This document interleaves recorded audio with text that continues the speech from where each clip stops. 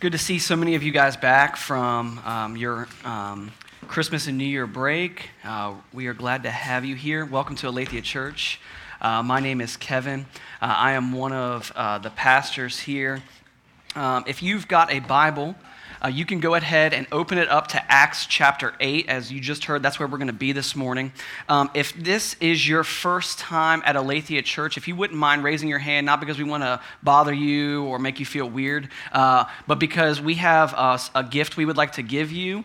We have scripture journals that we've been giving out throughout this entire journey that we've been taking as a church that have the book of Acts in them. And on one side, we've got the scripture, and on the other side is a place for you to take notes. So if you would like one of those journals, just raise your hand and we'll have somebody come and bring one of those to you.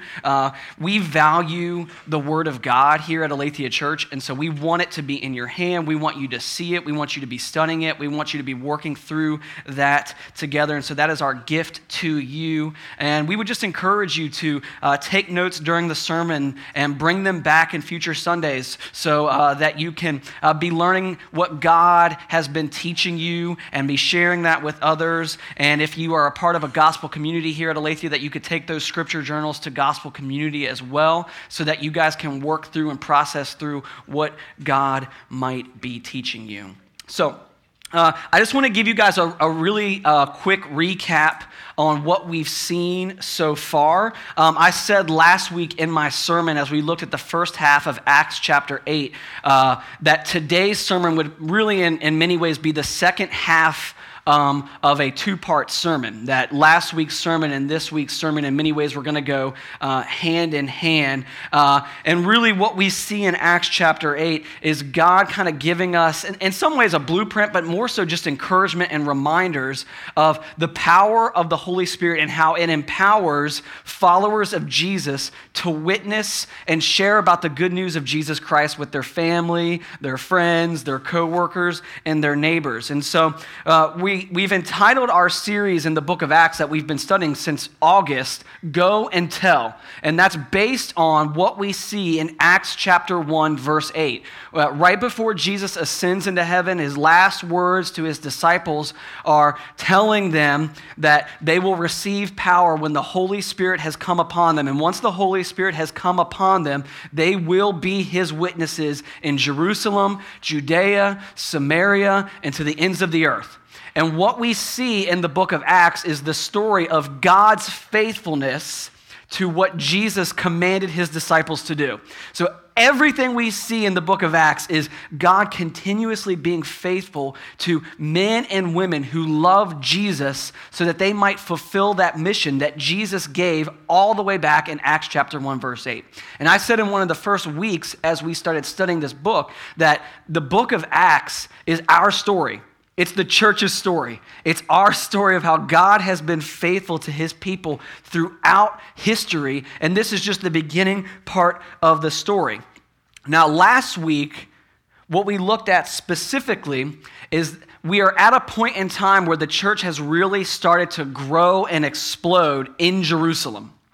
And so as the church continues to grow and explode and expand in Jerusalem, they're starting to face persecution and opposition from the religious leaders and the Romans in Jerusalem in particular. And so you start out chapter 8 with Luke letting us know that Paul and some other religious leaders in particular are ramping up persecution in the church. And the persecution had gotten so bad that it forces the church to begin to scatter to other parts of Israel and hide out, really, in many ways, to escape this persecution. And one of the things that we saw was that one of the men who is scattered is this guy named Philip. He's just this godly guy who loves Jesus, wants to make much of him, and he ends up in this city called Samaria. And as he's in Samaria, he preaches the good news of what Jesus has done. He shows signs and wonders to attest to the fact of that good news of what Jesus has done. And Samaritans start repenting of sin and trusting in Jesus as their God, Savior, and King. And one of the fascinating things that we pointed out last week about that is twofold. One, Samaritans and Jews did not get along. They had a lot of cultural barriers and a lot of religious beliefs that were not in sync with one another. And so they did not like one another. And yet we saw in Acts 1:8 that Jesus told them, you will be my witnesses. And one of the places he specifically lists is what? Samaria. Right? So we see God's faithfulness to his people, right, to go to the Samaritans so that the gospel would go forward. And what was interesting is that happened, though, not because early Christians were like, oh, we need to make sure we're abundantly following everything that God has told us to do. No, what forced them to be loyal to God's mission was persecution. Suffering is what forced them out of their comfort zone, their bubble in the city of Jerusalem, and that church that they were growing with, and that there was a lot of excitement going on, right? And this persecution enters the church, and off they go, and God meets them in Samaria, and we see people begin to get saved. And one of those people was this guy by the name of Simon, who was a magician. And what we said about him is he would pretty much be, think of the person that you would think would be the last candidate in any city to become a follower of Jesus. That would have been Simon. Right? Simon was a powerful person in the city. He was able to do specific things that would get people to follow him. There are people calling him a guy who had the power of God with him. And what we see is as Philip witnesses and as people get saved and as wonders and miracles are done, Simon repents and believes and begins to follow Jesus. And one of the things I mentioned last week and that we worked through in Gospel Community this week, if you guys met, was this idea that anytime we are going to witness and share the good news of Jesus with others, if we're going to be empowered by the Holy Spirit to do the work that God has called the church to do, we need to be ready to go up against counterfeit power and counterfeit gospels. Right, that Simon was peddling counterfeit good news. Hey, if you follow me, I will use divination, I'll use astrology, I'll use this power from evil spirits that I have to be able to look into the future and tell you what's going to happen. And as Philip was doing this, right, he experienced and saw this happen. But when the gospel came, true good news, guess what got overshadowed? Right? The counterfeit gospel and good news that Simon and others were sharing. So as the apostles show up in Samaria, they confirm this teaching that Philip is doing. Simon sees that the Holy Spirit is being given, and he makes a huge mistake. He asks them to give him the power to give the Holy Spirit to others so he can peddle it for cash. Peter, in true Peter fashion, yells at him and rebukes him like Peter often does, right? And then we see Simon, he's kind of like that sad puppy after he's been yelled at, right? He's just like, please pray for me, right? He's super upset. And so here you have, right, huge revival and love of God taking place in Samaria. So we've left Jerusalem. That's where the center of our story has been to this point, and we move into Samaria, right? And we were encouraged last week by what we saw that God can save anyone. God doesn't care about your past. He doesn't care about what your worldview is. He doesn't care what you've done, right? If you are willing to believe in the fact that God is real, that Jesus was really his son, and that you can repent of sin and place your hope and trust in the fact that Jesus Christ came, lived, died, and paid the penalty for your sin, doesn't matter what your past was like. Doesn't matter even really where you were heading, that God can radically transform and save even the craziest of people, a magician in a city that had all the power. Right? And so we see this faithfulness of God through the power of the Holy Spirit that we can look at and say, hey, that same Holy Spirit resides in us. If you are a follower of Jesus, the same power that resided in Philip resides in you, and you can be encouraged and empowered to go and share boldly with anyone because you don't know what God's going to do. Now, what we're going to see this week is another story of looking at people who have not yet believed and trusted in Jesus Christ as their Savior and the Messiah, right? We're going to see another example of God using his people to save somebody. Look at verse 26 with me in Acts chapter 8. Now, an angel of the Lord said to Philip, "Rise and go toward the south to the road that goes down from Jerusalem to Gaza. This is a desert place." And he rose and went. And there was an Ethiopian, a eunuch, a court official of Candace, the queen of the Ethiopians, who was in charge of all her treasure. He had come to Jerusalem to worship and was returning seated in his chariot, and he was reading the prophet Isaiah. And the Spirit said to Philip, "Go over and join this chariot." All right, so there's a number of things I want to point out about this story. This is, just for a disclaimer, this is one of my favorite stories in all of Scripture. Just if you kind of follow the logical progression of what's going on here, there's some pretty fascinating things in this account that Luke shares with us. But I want you to first and foremost think about that recap that I just gave you of what we had seen happening in the church so far. And think about the context that Philip in particular is in. Philip has been under persecution in Jerusalem. He flees that persecution in Jerusalem and heads to Samaria. When he heads to Samaria, he has enough faith and believes in the power of the Holy Spirit to trust in what the Holy Spirit is doing, and he begins to witness and lead people to Jesus in Samaria. And what breaks out in that city is a major revival. Right? Just imagine if you're a student or you work here in town, just hundreds and thousands of people just all of a sudden laying down everything and they start following Jesus. That's what's going on here for the first time in the history of Samaria.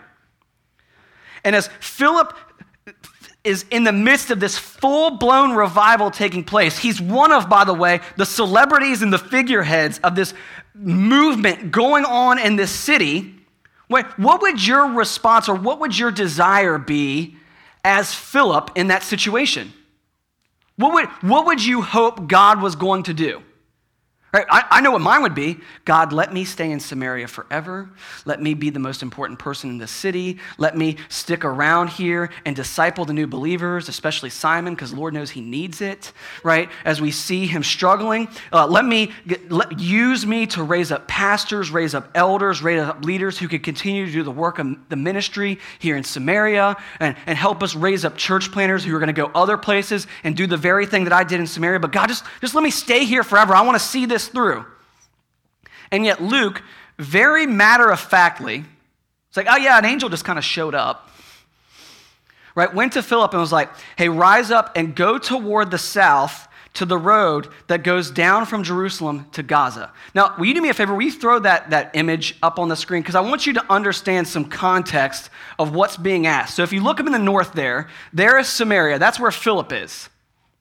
Right? This angel shows up and says, hey, I want you to head down to the south, right? And see that red line, right? That's kind of how this road ran, right, from Jerusalem to Gaza, right? And the angel's like, hey, I know you're in the midst of this huge revival and you're like one of the main leaders that's discipling and training people and raising up leaders and doing all this work.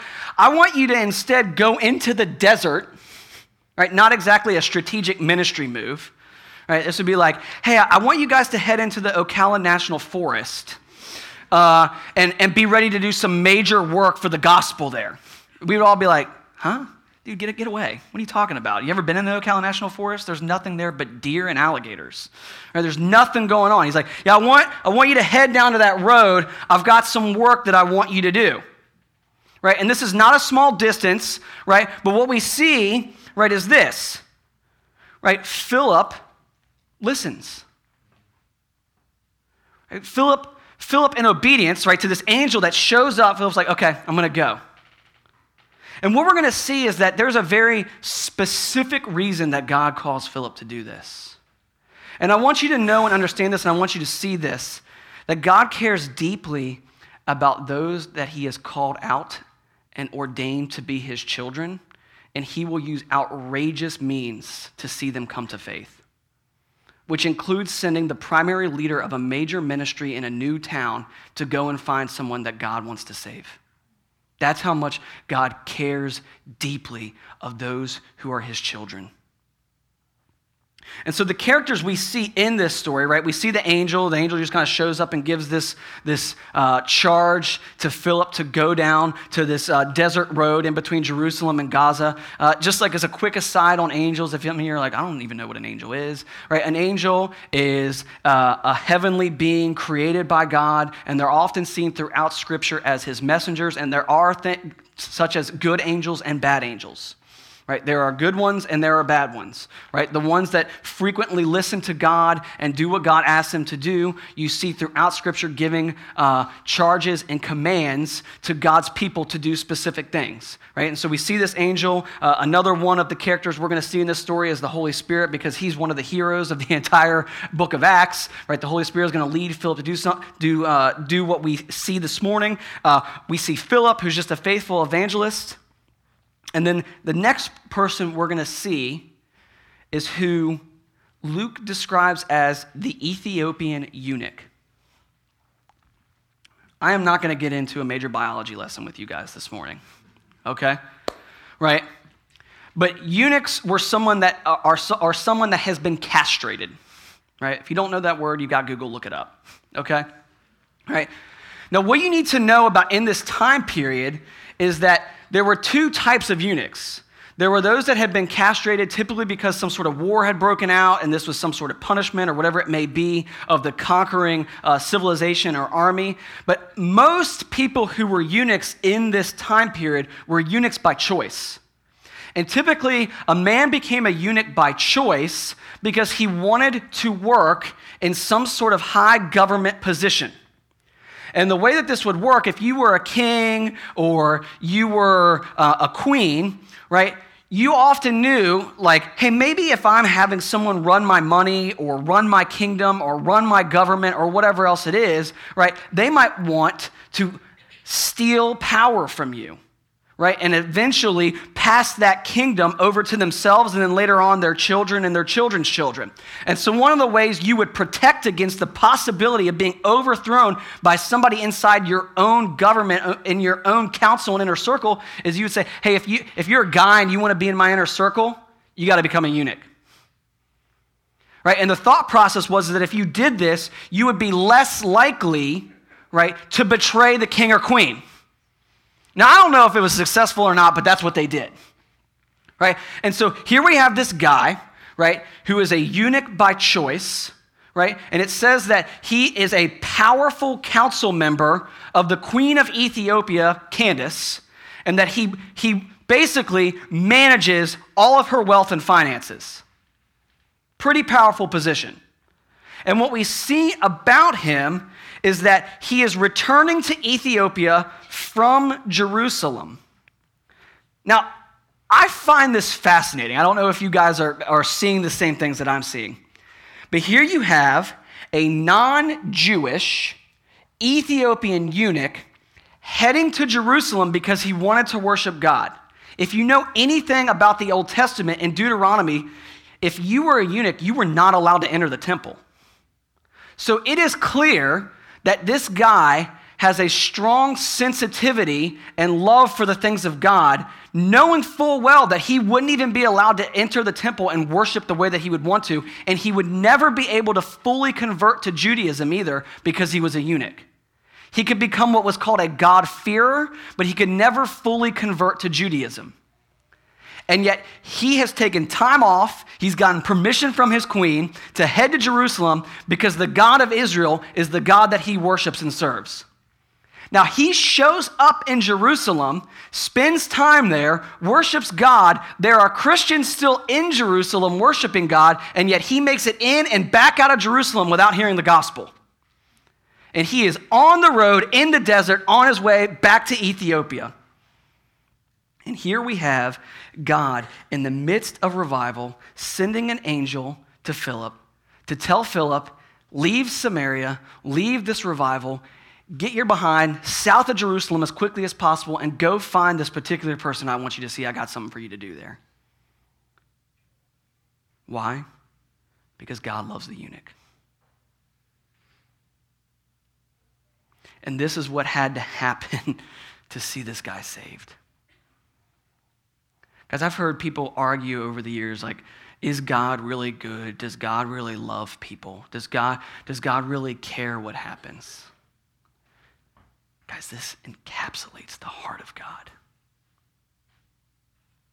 That he would move that many circumstances to send one guy into the desert to find one other guy.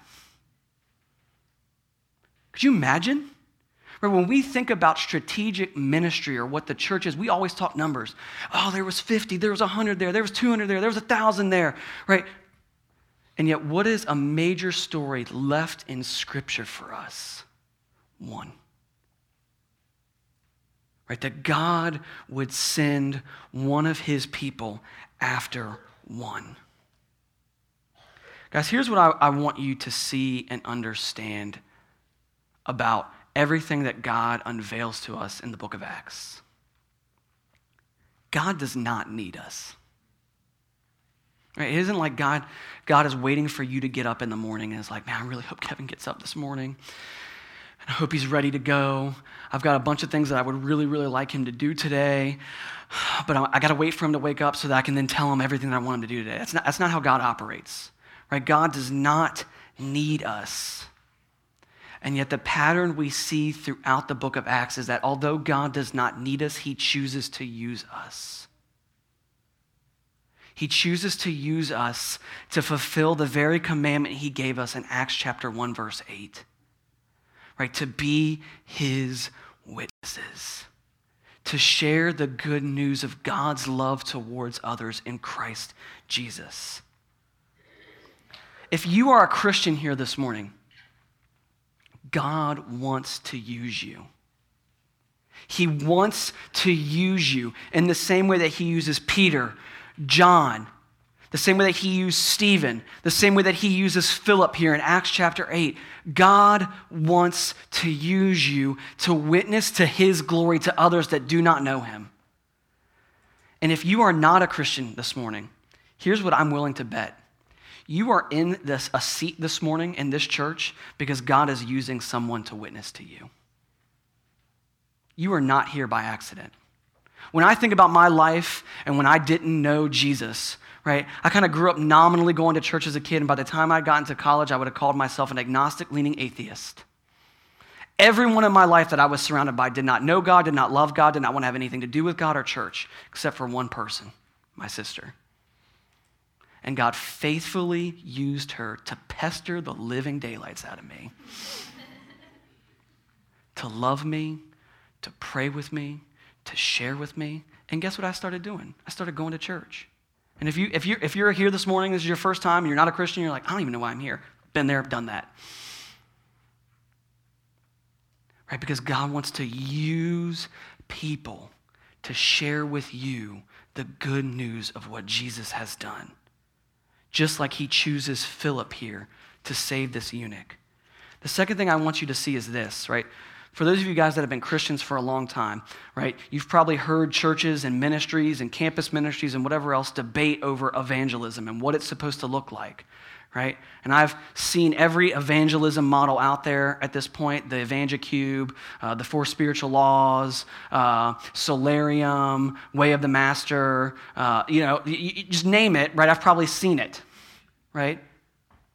Right? And one of the main things I remember when I was in college is there were two main campus ministries at my university, and they didn't get along with one another because they argued with each other over the stupidest thing I've ever seen. What's the right way to share Jesus with somebody?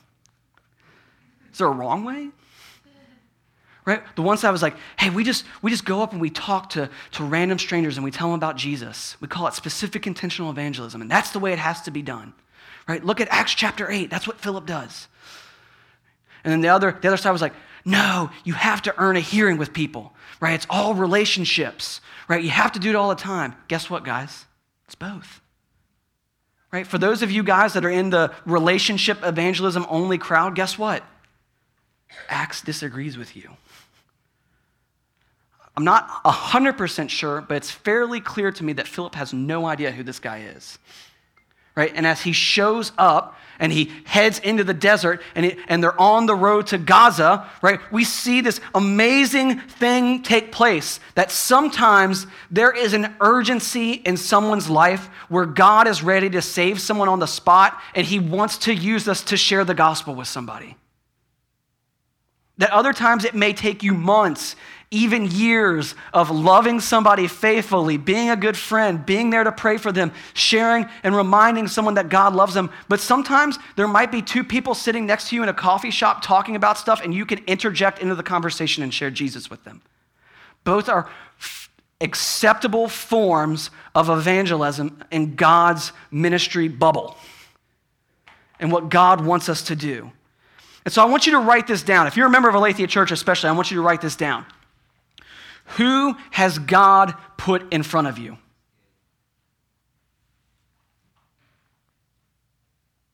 Who has God put in front of you? Because there are people in our city, in your classrooms, at your workplace, in the coffee shop that you frequent, in your neighborhood, who God is already doing a work in their heart. They just need somebody to tell them what God's doing and make some sense of it. Right? One of the biggest examples of this I have ever seen, right? Most Thursdays, I go out on campus and I just go up and I introduce myself to random strangers. I say, hi, I'm Kevin. I'm from Aletheia Church. I'm one of those weird Christians that really loves God a lot and invites people to church. That's it. 10-second pitch every time. Right? Some of you guys, you do that to random strangers? Yeah, it's weird. It's fine. We get through it, right? Don't care about yourself so much. I walk up, I introduce myself, and then I just like, hey, what's going on? What's your name? What are you doing here? Are you a student or whatever else? And here's what's fascinating. God uses those conversations to save people sometimes. 3 years ago, I was on campus with another student, right in front of Marston Library, right? And there was a South Korean exchange student there who was here for just a couple months doing the ELI. And he was just sitting there. Right? And Blaine Helmich and I, he was a big part of this ministry for a long time. He's at Arkansas now, studying medicine. He's going to be a doctor one day. I'm just like, hey, let's go talk to this guy. So we walk over and we talk to him, and I'm like, hey, what's going on? And he tells us his name. His name's David, and so we're talking back and forth. And he tells us a little bit of his story, and I'm just like, well, dude, man, like, I just want to tell you, like, we felt like God was telling us to come over here and talk to you, like, could we talk to you about God a little bit? And he just starts crying. Of course, you know, dude, I'm from rural Virginia. Men don't cry. I'm like, what do I do? You know, I'm sitting there. I'm like, God help. Right? And he's like, you know, I was just sitting here. I just had a really, really bad breakup with my girlfriend. I did some pretty terrible things. And I had just been praying, God, if you're real, will you send someone to tell me whether you would ever forgive me for what I've done or not? I'm like, well, dude, it's your lucky day. Let me tell you. Guys, I've heard stories similar to that one. By the way, David prayed right there on the spot to ask Jesus to become his Lord and Savior. He spent the next couple months with us at Aletheia Church before he went back to South Korea. You don't know what God's doing in someone's life. I had not spent months and years developing a relationship with him. I had no clue who he was. I had no clue what was going on in his life, but God did. Because God was already at work. There are people all around us where God is doing things in their lives, taking them through experiences, challenging worldviews, having them question things that they've believed. Are we prepared to be like Philip and be ready to help and witness to Jesus, to show them Jesus? If so, if we're willing to obey like Philip, guys, miraculous things can happen. Miracles like we're going to see right here with the Ethiopian eunuch. Look at verse 30. So Philip ran to him. Love that, right? Shows up, desert, random chariot. By the way, just so you guys know, this is a big deal. He's in a chariot probably surrounded by armed guards, and he just runs up to it. Not a great call, right? It says, so Philip ran to him and heard him reading Isaiah the prophet and asked, do you understand what you are reading? And he said, how can I, unless someone guides me? And he invited Philip to come up and sit with him. Now the passage of the scripture that he was reading was this. Like a sheep, he was led to the slaughter, and like a lamb before its shearer is silent, so he opens not his mouth. In his humiliation, justice was denied him. Who can describe his generation? For his life is taken away from the earth. I love that. Philip he's traveled all this way. He sees this chariot. He runs up to it, and he's just like, hey, dude, do you understand what you're talking about right now? Do you understand what you're reading? And I love the eunuch. No. I've got no clue. How could I possibly understand what is being talked about here in Isaiah. Guys, this should kind of point something else out to us, by the way. We need community to continue and grow and understand Scripture sometimes. I know, especially in the West, like, you might not know this, but you are being discipled by culture all the time. And one of the things that our culture in the United States and in the West in general kind of disciples into us is this idea of individualism, right? And pulling yourself up by your own bootstraps and doing things on your own, right? Within the context of following Jesus and being a follower of God, that is not something that God teaches. Right? What God teaches is the necessity of community and encouraging one another, especially when it comes to understanding and studying God's word and encouraging one another to follow and obey it. And as the eunuch stands there, he recognizes this need for God to use someone to come alongside him and share the good news. And so the eunuch invites Philip to sit down and study.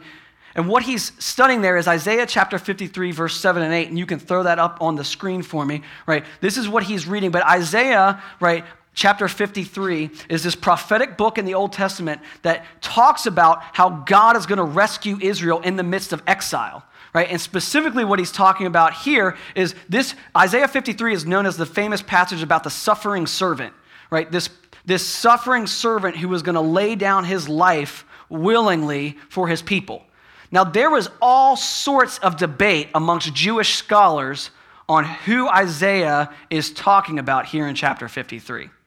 They would argue amongst themselves, right? Some people thought that Isaiah was referring to Israel itself, the entire nation. Now, I don't know if you've studied the history of Israel or not. They don't seem to fit the description of Isaiah 53 very often, right? Some people thought it was Isaiah himself, that he was talking about himself and what he was going to do, right? And some people thought it was referring to the promise of the Messiah who was going to come, rescue, and redeem God's people. And so when you get to verse 35, it says this: "Then Philip opened his mouth, and beginning with this scripture, he told him the good news about Jesus." Philip is ready. Guys, by the way, this is the most simple model of evangelism you could ever have, right? Go to a person, Bible, talk about Jesus. It's probably not going to get me a major place on Lifeway's bestseller list of how to do evangelism, but this is a tried and true method. Scriptures, study them and talk about them together, point people to Jesus. That is what evangelism is all about. Right? Not some special model or the right way to do it. It's about pointing people to Jesus. And Philip is ready to do that, even using Isaiah 53. He's just like, hey, yeah, Isaiah 53, it's all about Jesus. Right? That lamb being led to the slaughter silently, he's referring back to the Passover lamb, which was given as a sacrifice, right, so that the angel of death would cover and pass over God's people and not kill their firstborn sons. And every year, right, Israel would recognize the Passover feast, and they would slaughter a lamb, and they would recognize God's faithfulness to them and recognize their need for a sacrifice, a pure, unblemished sacrifice to be made in their stead so that God's judgment would pass over them. And Philip's like, yeah, you know that sheep being led to the slaughter? That's actually Jesus.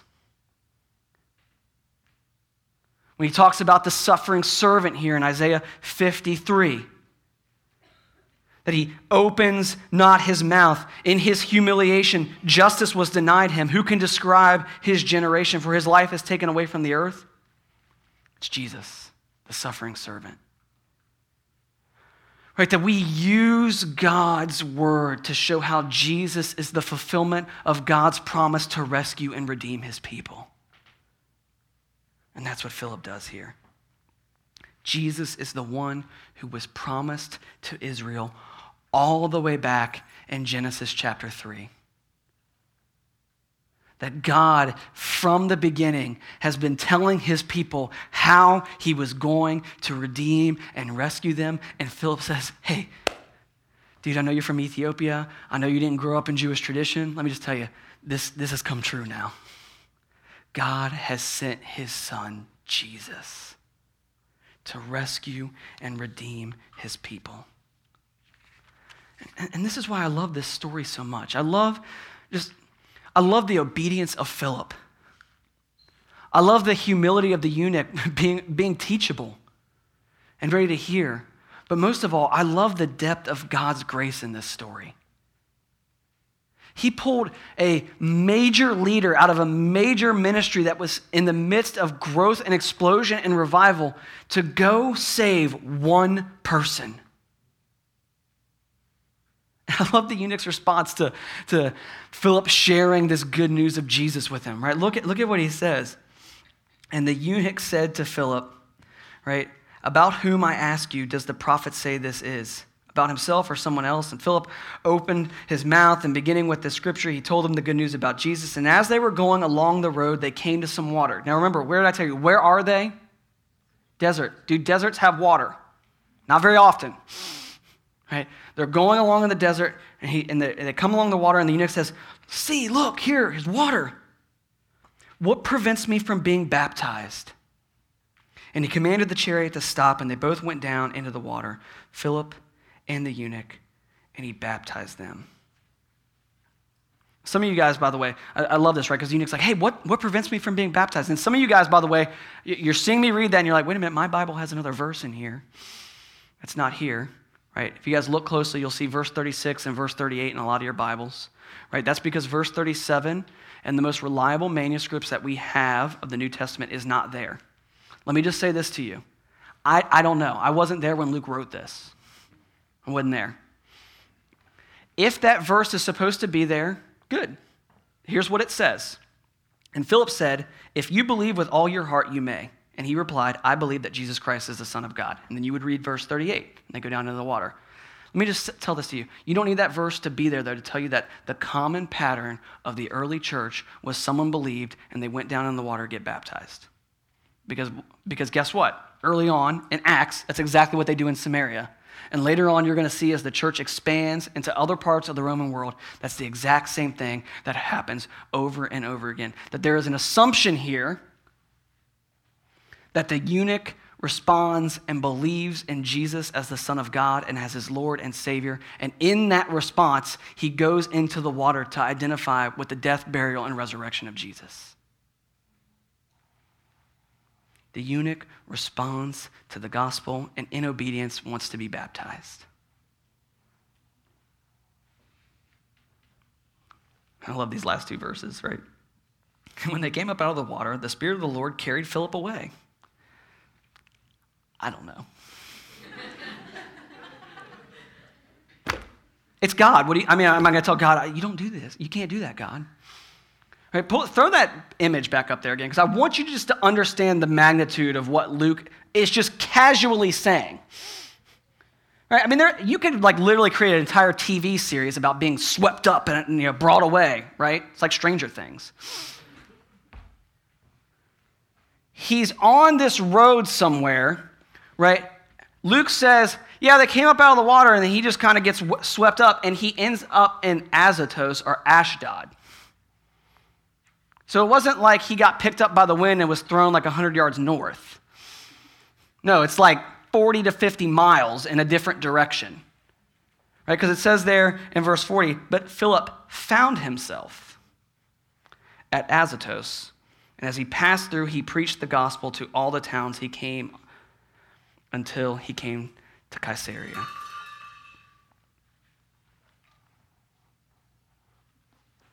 And so, guys, I want to just challenge us with two things this morning. The first one being this. As we have looked at Acts chapter 8 over the course of the last 2 weeks, there's one consistent theme that I see over and over and over again. God is faithful. He is faithful to empower us as the church to witness, to share the good news of Jesus with others. Whether it be a crazy magician who's doing all sorts of strange things, or a major leader in a foreign government who's sensitive towards the things of God. God is faithful. God rescues, God redeems, but he uses his people to share the good news.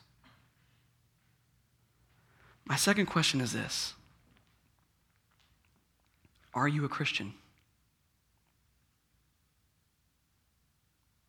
Are you a follower of Jesus? I'm not talking about culturally Christian, that your grandma was a deacon in some church here in the South, or that you grew up going to church. No, I mean this.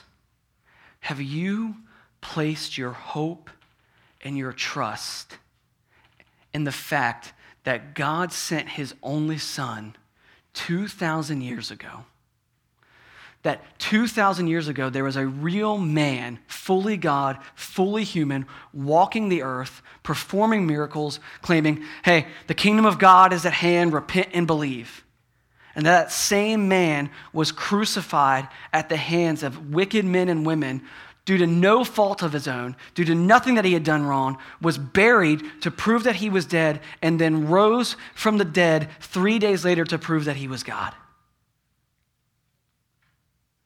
And the reason Jesus went to the cross wasn't because he was some sort of political martyr. It wasn't because people had gotten things wrong. It wasn't because the Romans were worried about him overthrowing the government.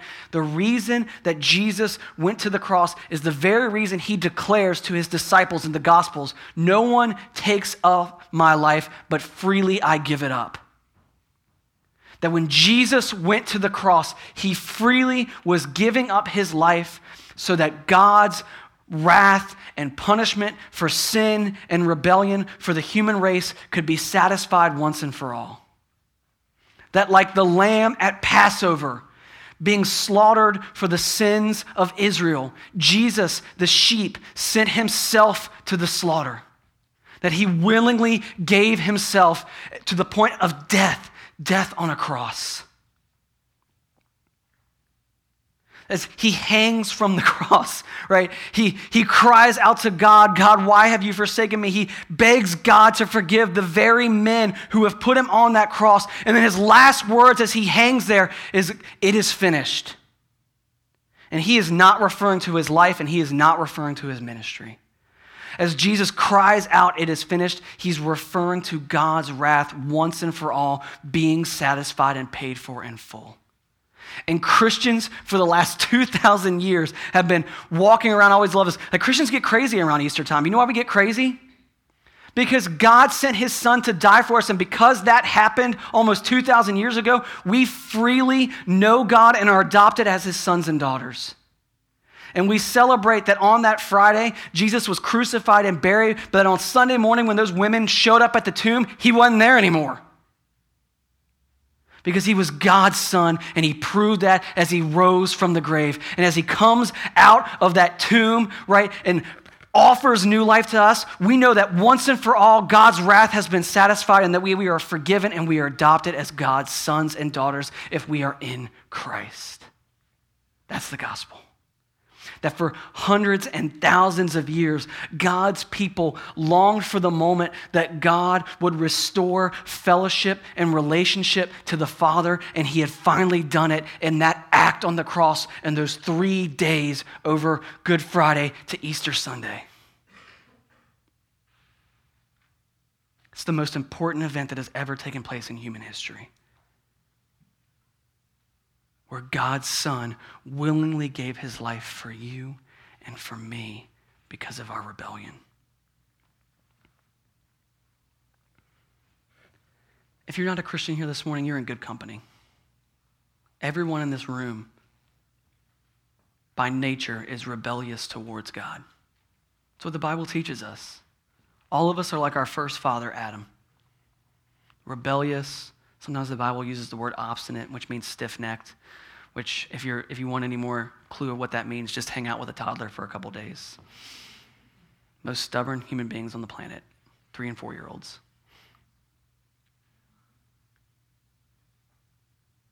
God says that we're like that, stubborn, stiff-necked, refusing to respond, refusing to obey, refusing to believe that he is good.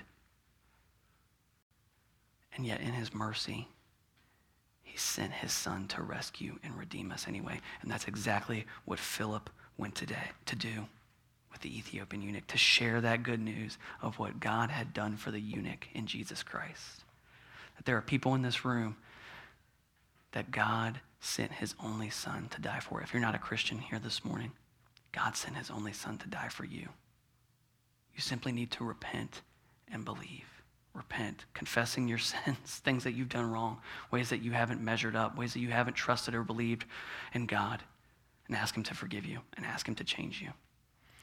And then we worship Jesus for paying that penalty for us. If you are a Christian, the pattern that we see here is that in obedience, you need to be baptized, just like the eunuch was. That's an act of obedience. Just a couple weeks ago, in early December, we had 5 or 6 people step up here, get in the water, declare how Jesus had radically changed their lives, and were baptized. If you haven't been baptized yet, you need to see me after service or one of the other pastors or one of the other leaders around here, and we will get you baptized, but that is what God is asking of you. But I want to invite the band to come back up on stage now, and I want to give us some time to respond to what we see here in Acts chapter 8.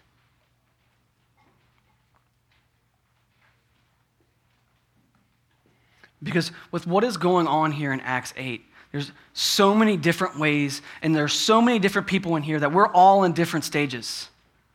But one of the things we like to do here at Aletheia every week is we like to give you time to respond to what God's word is showing us. One of the things that we do during this time is we invite you to pray, right? We invite you to come up and take communion. Communion is something we do every week here, where as an act of worship, we come up and we take the bread and we partake of the juice, and we use that to remind us as an act of worship that Jesus poured out his flesh and blood for us. It's something Christians do as an act of worship, thanking God for what he's done, giving his own flesh and blood for us. If you're not a Christian, we would ask that you not take communion until you are a Christian, but that invitation to the table is always opening, because the invitation for you to come to Jesus is always open. And then I'm going to invite a few people to come up front here as we turn the lights down and as I pray, and there's going to be a few people in the back. And I would just ask you to do this as you reflect this morning on what God has shown us in Acts chapter 8. If you are not a Christian this morning, come up and ask somebody to pray for you. I know that's a big deal, asking somebody to come pray for you. But if you've got major questions or major issues, you're probably not going to find the answers yourself, just like the eunuch wasn't. Ask somebody. Talk to somebody. You can disagree with one another. There are people in this church that would love you, that would care for you, and want to talk to you about Jesus. There's likely someone that brought you here this morning because of that. There's something major going on in your life that you need prayer for. Go to one of those people. They want to pray for you. If you are a Christian here this morning, you consider yourself to be a committed part of Aletheia Church. One of the things we've asked you to be doing over the last couple months is to be thinking of one person that you want God to save. One person that you want to see Jesus rescue. If you haven't been doing that, if you haven't been participating in that, will you repent of that, and will you go up and pray with somebody and ask them to pray for that person with you? We've got people that want to pray with you. And may we, in all of this, in this time of response, remember this: God is faithful. He was faithful to the church. We'll continue to see that throughout Acts. He was faithful to Philip. He was faithful to Simon. He was faithful to the Ethiopian eunuch. And he will be faithful to us. May we trust him to see a greater worship of Jesus as more people come to know Jesus as Savior, and know that he wants to use us. Let's pray.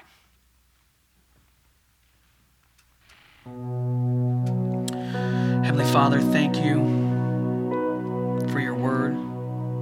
Thank you for the ways in which you use people every day to share the good news of Jesus, just like Philip did. May we take this time now to, if necessary, respond and ask for your forgiveness. If necessary, ask you to save us for the first time in our lives. Lord, I pray that you would encourage my brothers and sisters in here this morning that are committed members here of Aletheia Church to respond to the call to witness to their unbelieving friends, neighbors, and co-workers. Help us to step out and trust in faith the way that Philip does. God, thank you for the gift of the Holy Spirit. Thank you for your word, but most of all, thank you for Jesus, the author and perfecter of our salvation. May we be known for one thing, and that's a deep and sincere love for God and his Son, Jesus Christ. God, I love you. Thank you for this church and the gift that it is to me. Bless the rest of our time this morning. I ask this all in Jesus' name.